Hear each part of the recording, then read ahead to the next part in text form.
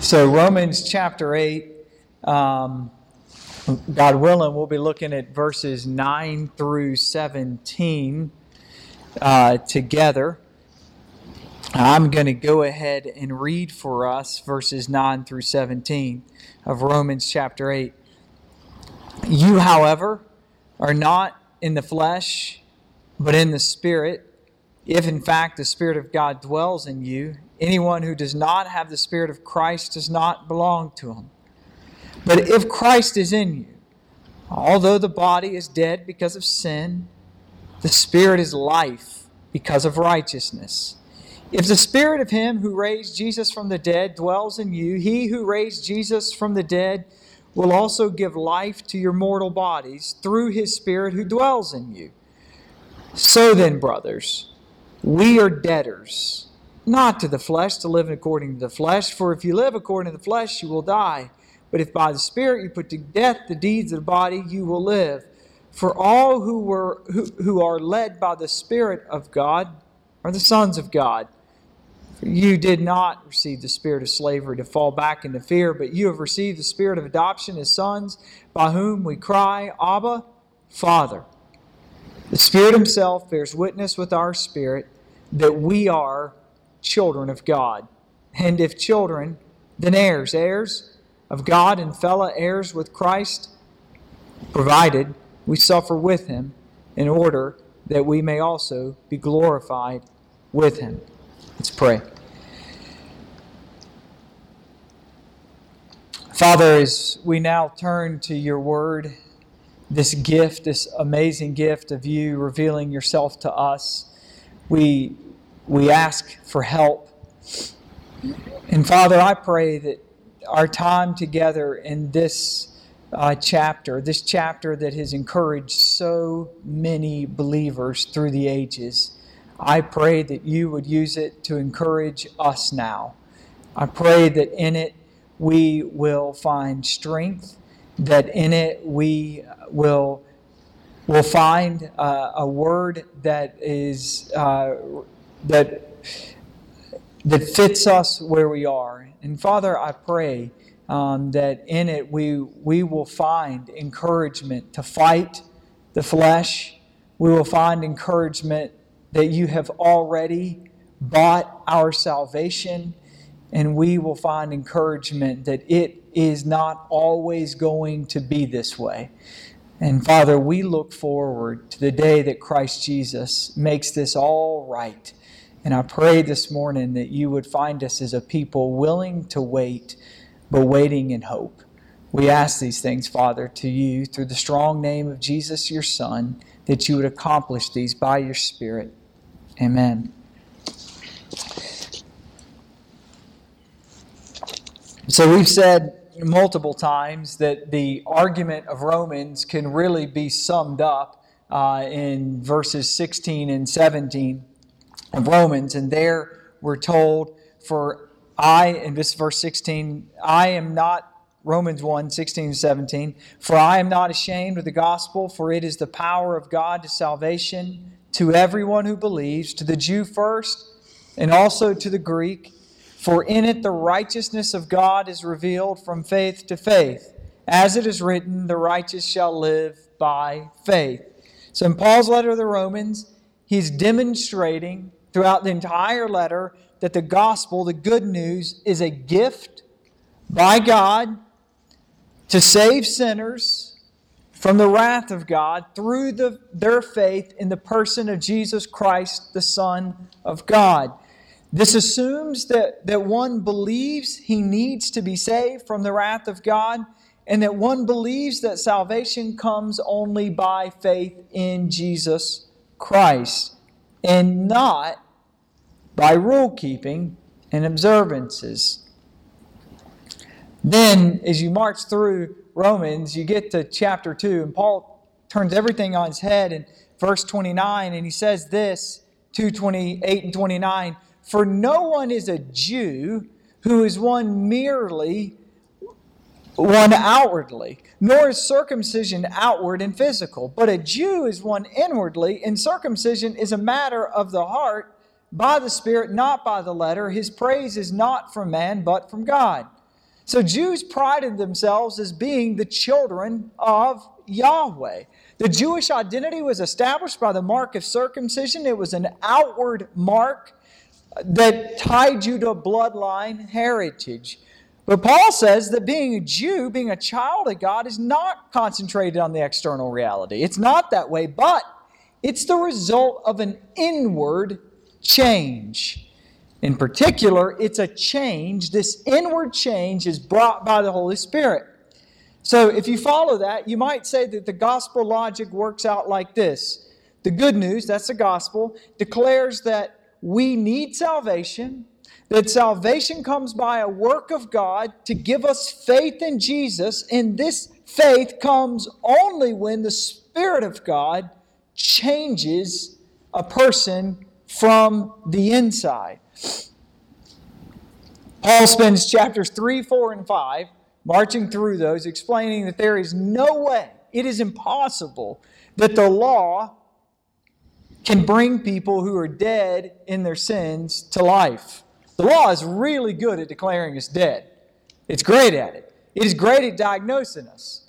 But it cannot treat us, and it certainly cannot bring us from death to life.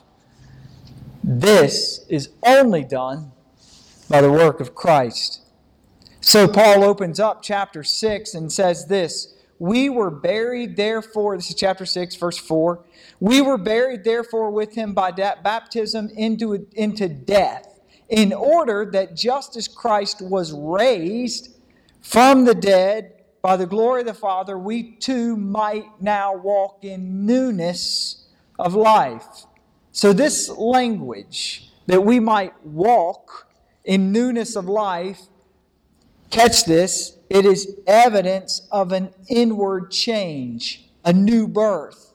Those who are saved, or those who recognize their need to die to sin and be raised in Christ. This is why baptism by immersion is the perfect picture of the gospel. It's an outward display of an inward change. Keep marching through. So in chapter 6 and 7, Paul explains that followers of Jesus do not need to live in a sinful manner because the power of sin has been defeated by the cross. Nor do they need to turn to the law because the law will not help them. The law does not love them. But Paul knows that the current life, and this is where it's so eminently helpful, I'm really hoping you begin to love chapter 8 as much as Christians across history have loved chapter 8. Paul knows that the current life that believers experience is not that simple. Let me say it again. And this is what chapter 8 is all about.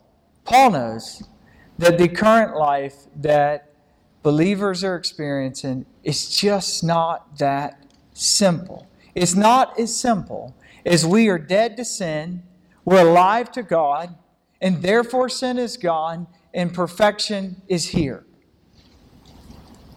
Paul openly acknowledges this struggle at the end of chapter 7. He says this, "For I delight in the law of God in my inner being, but I see in my members another law waging war against the law of mine and making me captive to the law of sin that dwells in my members. Wretched man that I am, who will deliver me from the body of death?" Paul explains the battle he feels in his inner being. On the one hand, he has a desire to live according to the world, the flesh. And on the other hand, he deeply wants to follow the things of God. You might think that chapter 7 ends with the question, what is going on? Please help. And then you might think that chapter 8 is the response. What is going on? Why do I feel this way? Chapter 8 is the response.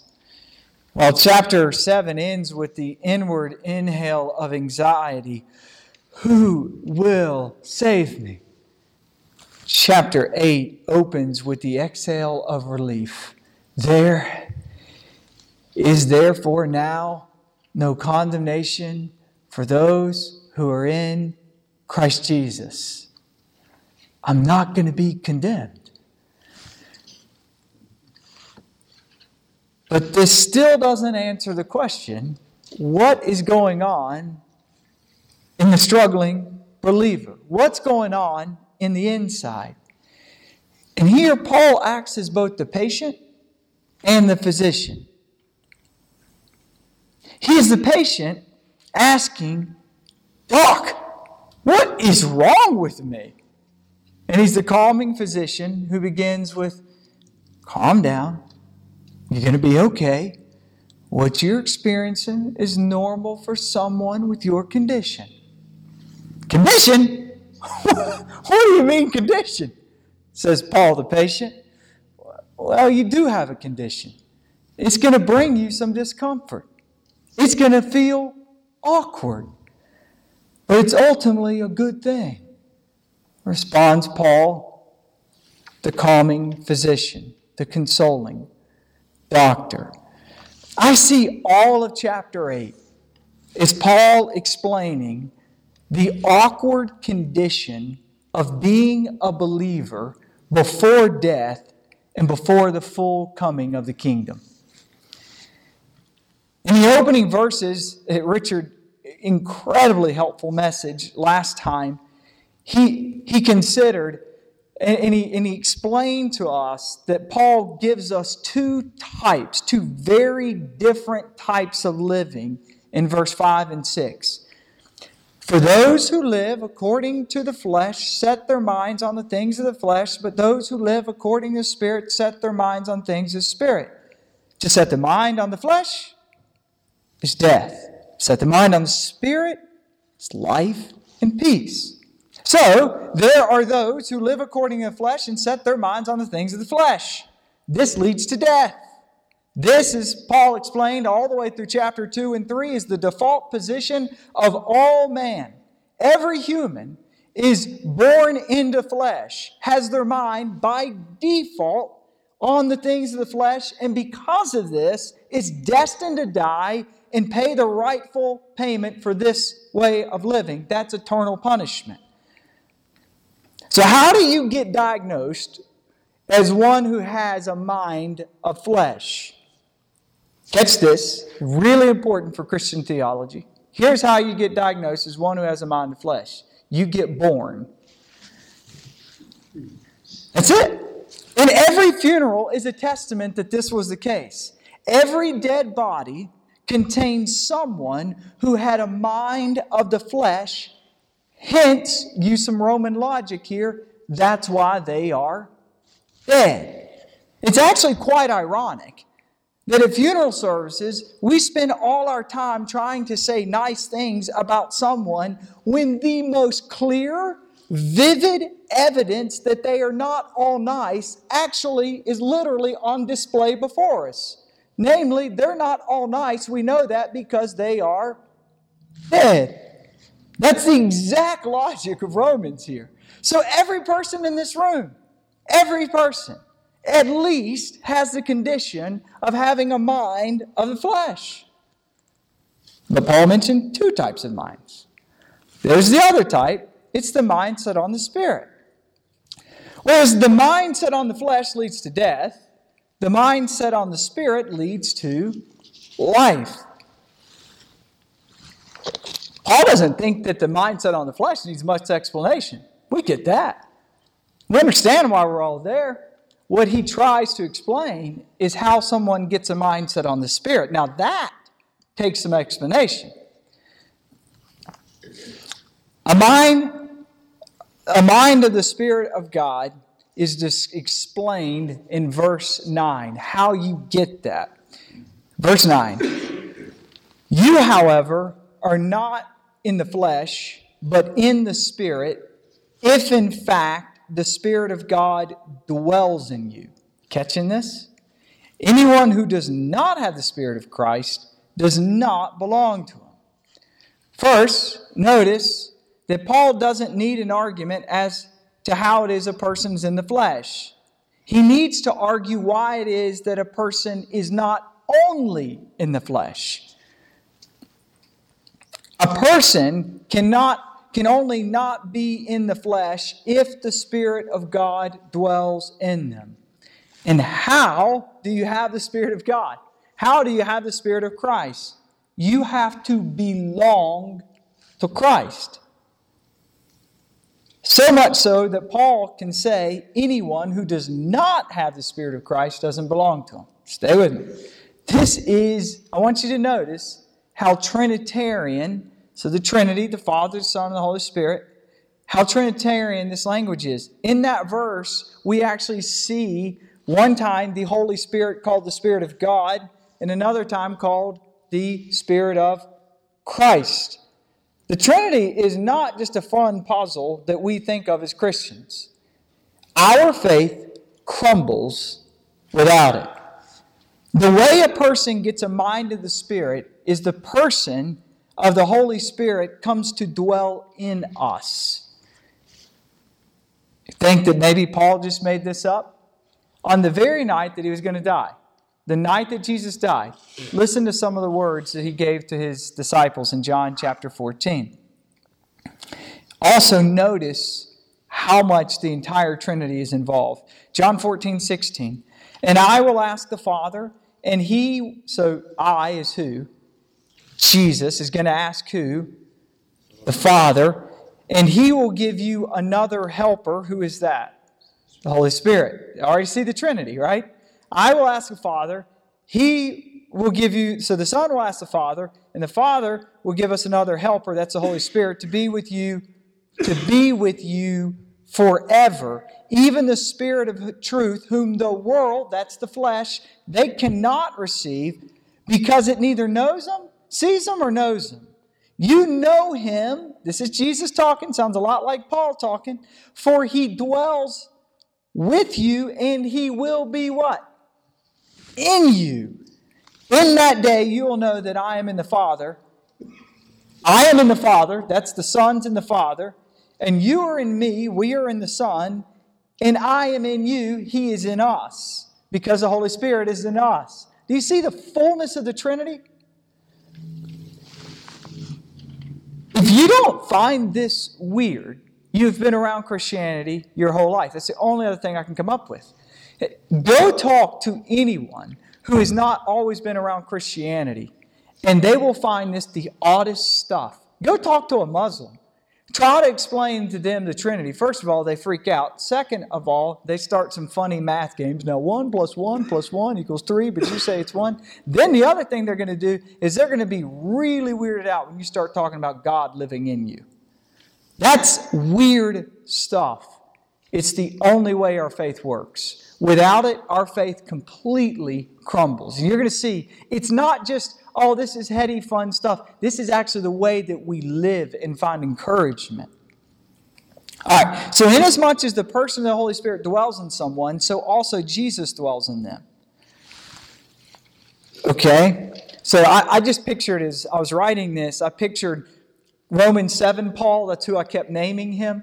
I pictured him in the waiting room at this point in the sermon, groaning, saying, great, terrific, I'm not in the flesh, I'm in the Spirit, but it does not feel that way.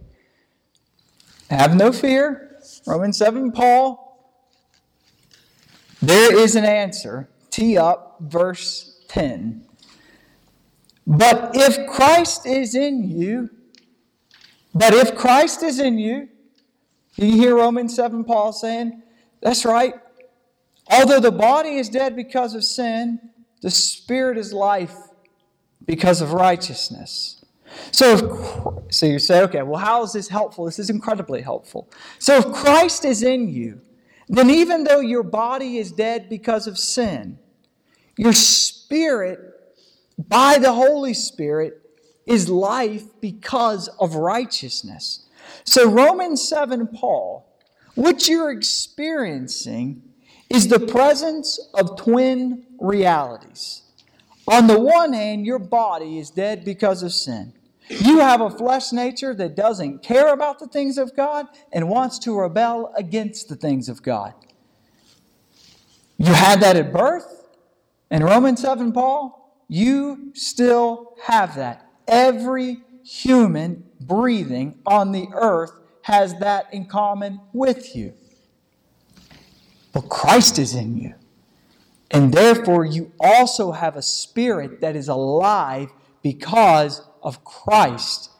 This is the reality, the awkward reality for every Christian. And now you know the next question coming. Well, okay, so how long has that got to last? This is awkward. How long has it got to stay this way? Tee up verse 11. Paul's walking right through it. I mean, it's the most helpful position.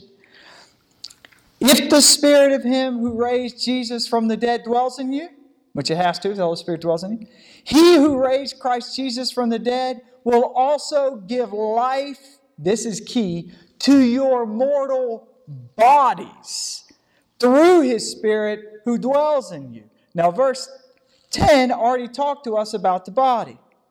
So the answer is, will it be this way forever? The short answer is no. If the Holy Spirit dwells in you, there is coming a day when He will take your body, usually of the flesh, and He's going to take your body and give it real righteous life. So the very body that Paul just described as dead in verse 10, he now says, well, one day the body will have life. There is coming a day when for every Christian from the inside out, not only from the very inside out, not only will the Spirit offer life, but the body will also fully cherish the things of God. That is coming. Well, now that just sounds terrific. That sounds really great. And I always thought that was a huge thing for me and my sin. Then I had kids, and I started to think, oh, God, bring that day, right? This is great news. Then Romans 7, Paul is back in the waiting room groaning. Okay, but what about now? Like, what are you going to give me to take home? I always laugh at Heather. I shouldn't laugh. I should sympathize more. But dealing with, she always says one of the worst things that happen is when somebody comes in really sick and you realize the only thing that's going to heal them is time. You're just looking for anything to be able to give them because they just want something. So this is Romans 7, Paul saying, great, so what do I do in the meantime? Verse 12. By the way, I need to tell you, we are more than halfway through the sermon. I have not made any positive progress past where Richard did last time. So I'm hoping to make that positive progress, but don't worry, we're at least halfway done. All right, so then, brothers, verse 12. This is the answer. This is real key to make sure you follow logic. The answer, verse 12, is answering the question, great, one day it's going to all stop, but what am I supposed to do till then? So then, brothers, we are debtors not to the flesh, not to live according to the flesh. For if you live according to the flesh, you'll die. But if by the Spirit you put to death the deeds of the body, you will live. So what do we do until then? Paul responds by telling us what not to do. Don't, he says in verse 12, be debtors to the flesh.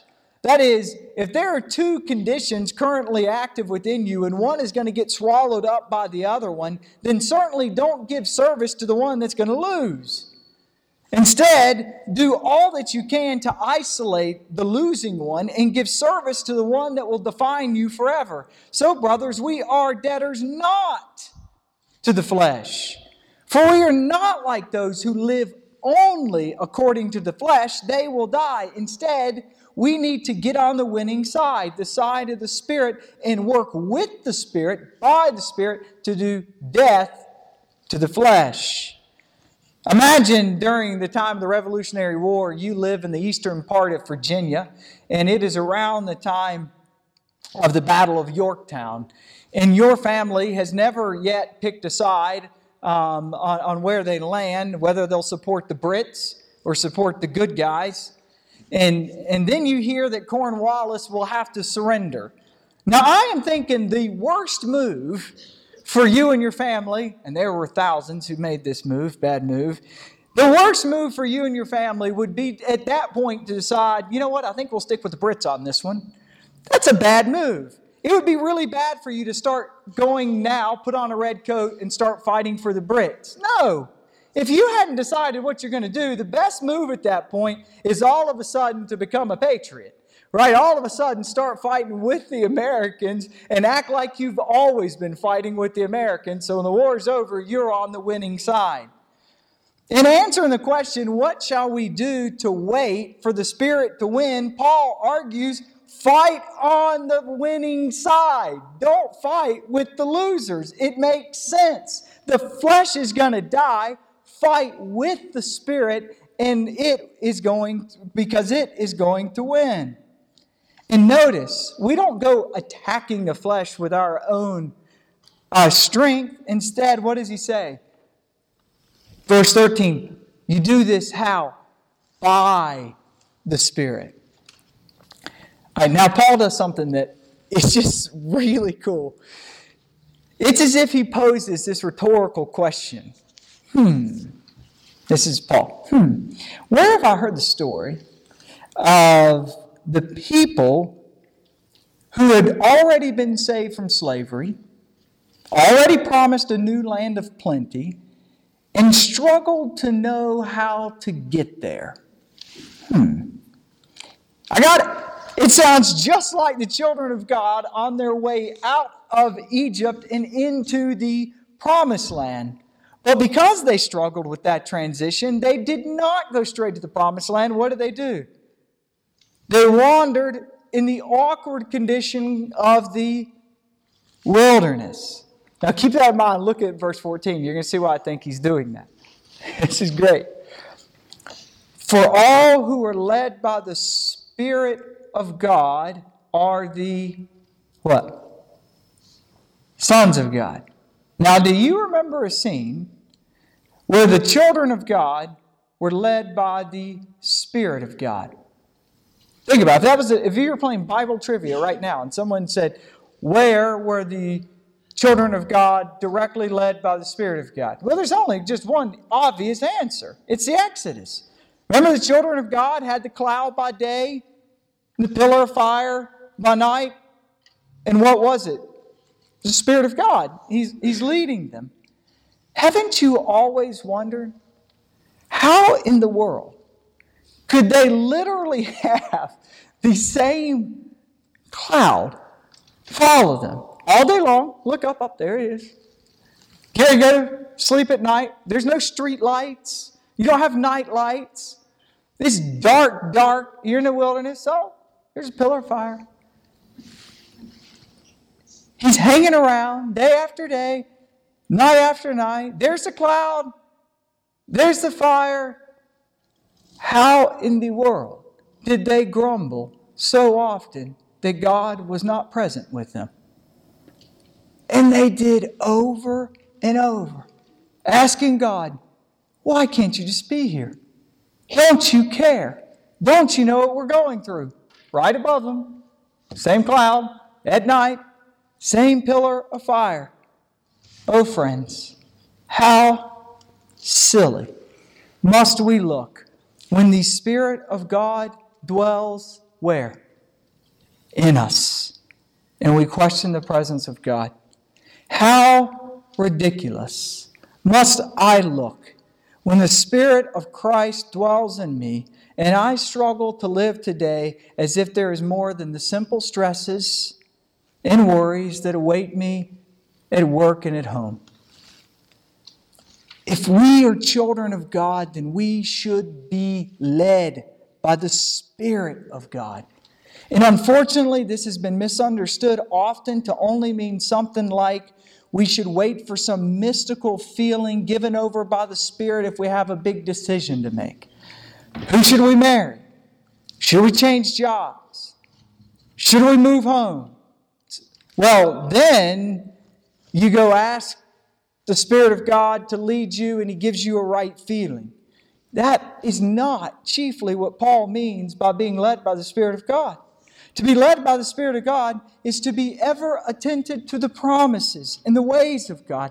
To look to Him not just for guidance and decisions, but nourishment of soul, sense of purpose, hope for the future, energy, and goodwill. When led by the Spirit, like the children of God, we become regularly fed by God. He becomes our giver. He becomes our sustainer. He is not merely the means to the end. He becomes the supply. Verse 15. It's still saying, so what do I do now? You did not receive the spirit of slavery to fall back into fear. Well, what does it mean to follow a spirit of slavery back into fear? Well, go straight back to the story of Exodus. Do you recall how many times Israel whined and talked about how they wanted to go back to Egypt? Well, they were happy to hear about the promised land. All it took was a few hunger pains, and they were aghast. God, why did you bring us out here to kill us? I want to go back to Egypt. I love my slave house, my slave car, my little slave dog. We made slave mud pie meals. Never mind the slave master and the slave whip. That's what it's called to go back into a slavery of fear. I would be shocked if I'm not one of the worst offenders in this room. I can tell you how God has saved me from my sin. I can tell you of the amazing promises He has awaiting for me. But let the smallest bump in the road come, and I am rolling around. God, I just want everything to be smooth. Can't you just make this exactly how I want it, at the time that I want it? And I want so bad to let the flesh take over. He continues, you have received the spirit of adoption as sons, by whom we cry, Abba, Father. The Spirit Himself bears witness with our spirit that we are the children of God, and if children, then heirs, heirs of God and fellow heirs with Christ. Paul says we do not need to call to a spirit of slavery because we have received the spirit of adoption. We're sons. Well, we have no business being called a child of God. We're heirs, fellow heirs with Jesus, who is our brother. He goes even further to say that we can call God our Father. Now, many of us have grown up in Christian homes. And so from early on, we learned the Lord's Prayer. We were taught to pray, our what? Our Father. It doesn't seem weird to us. Our Father. Yeah, it's how we start our prayer. There we go. Well, that's a Christian notion. It's not a Jewish notion. In fact, one scholar actually tried to track down, outside of Jesus, the first reference in Jewish theology of where they would use Father to talk about God. You know where he found it? He found it in the 10th century. That's 1,000 years after Jesus is the first time on record any Jew has ever referred to God as Father. Paul, the Jew of Jews, is on record saying, not only can Jesus call God the Father, but because the Spirit dwells in us, we can actually refer to Him as Father. So when Jesus constantly spoke of God with a sense of familiarity, a Father, it made the religious class go crazy. Let us not miss the point. It's not that there's anything special in us where we can call God Father. No, only Jesus has that right. But you get the point. Go all the way back to 14. We are in Him To John 14, we are in Him and what? He is in us. The point stands that because Jesus lives in us, by the Spirit of God who lives in us, we're adopted, and therefore we can call God Father anytime, anywhere. And how do we know that we're children of God?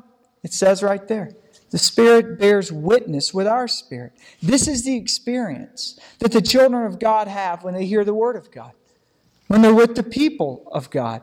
It's not principally a feeling, though it is certainly a feeling, but it's principally a desire to follow and submit to the things of God. Catch this.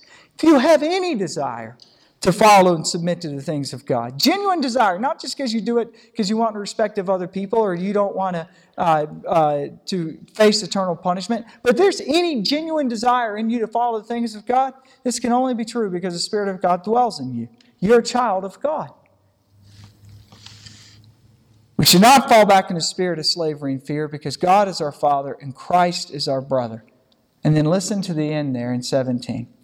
Verse 16 again, the Spirit Himself bears witness with our spirit that we are the children of God, and if children, then heirs, heirs of God, and fellow heirs with Christ.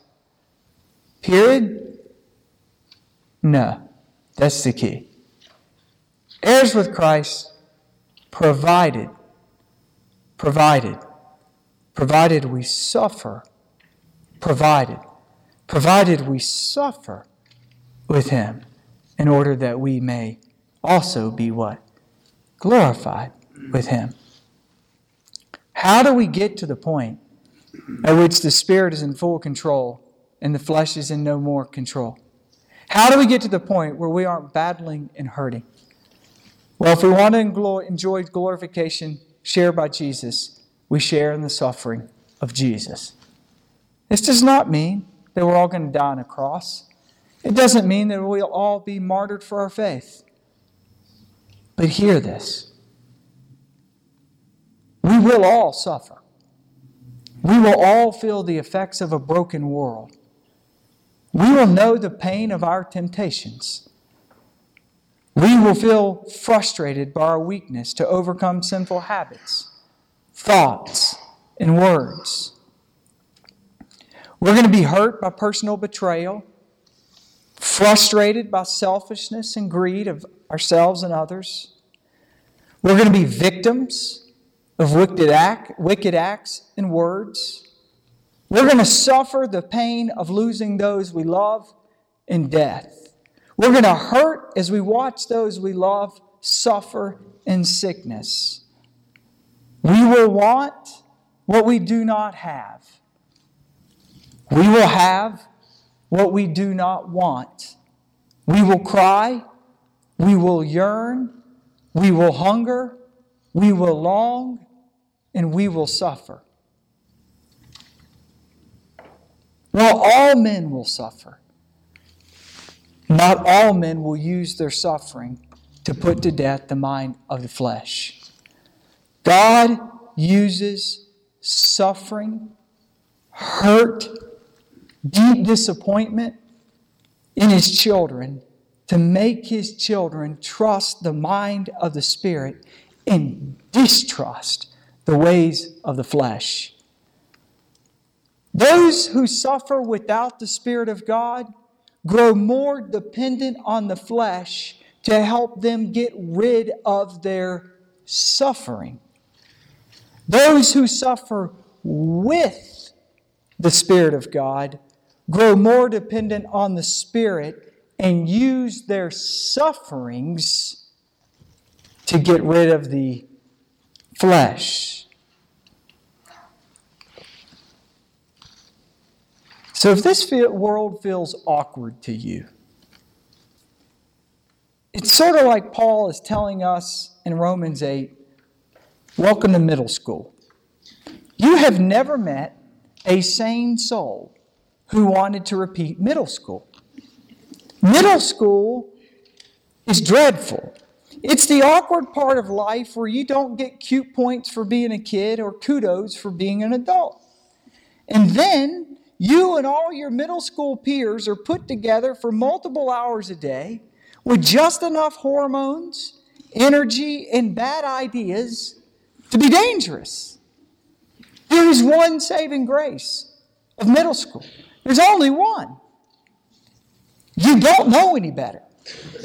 No middle schooler or his peers knows of their predicament. Thank God. But if you had to go back now and repeat it, knowing what you do now, you would be traumatized. It would be real suffering. If Romans 7 ends with Paul explaining, "Help! Who will save me from this?" Romans 8 is the response of God. God is saving you. And the fact that you want to be saved from this is evidence that He is at work. Those who are in the flesh and only in the flesh, they're not hating the flesh. They're like middle schoolers enjoying middle school. Just let us be. But when God radically saves us and gives us the Spirit of life, then this whole thing becomes awkward and hard. But that is evidence that God is in us and God is saving us. And praise God, there is now no condemnation for those who are in Christ Jesus. Let's pray.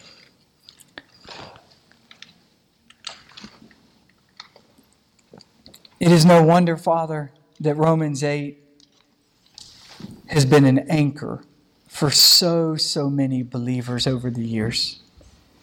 It's so helpful. Father, I pray that you would be kind to us, to help us to be encouraged, that you are working this out. Even the sufferings of this world, the disappointments and the tough times, you are using those to save us. You're using those to help us love the things of God more and rely less on the things of this world and of the flesh. I pray, Father, that you would be so kind that your Spirit within us would help us.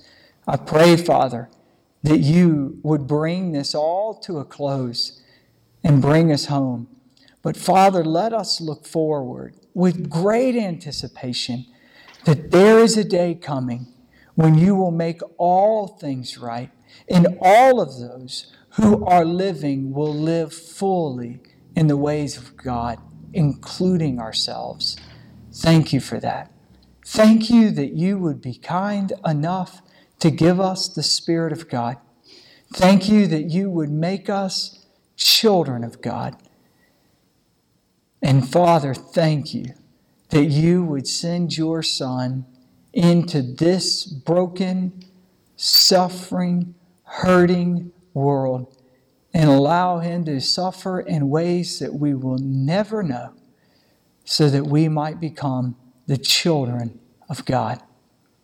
You are an unbelievable Father. We ask these things to you, Father, through the name of our brother Jesus, and we trust your Spirit. He will lead us. He will get us home. Amen.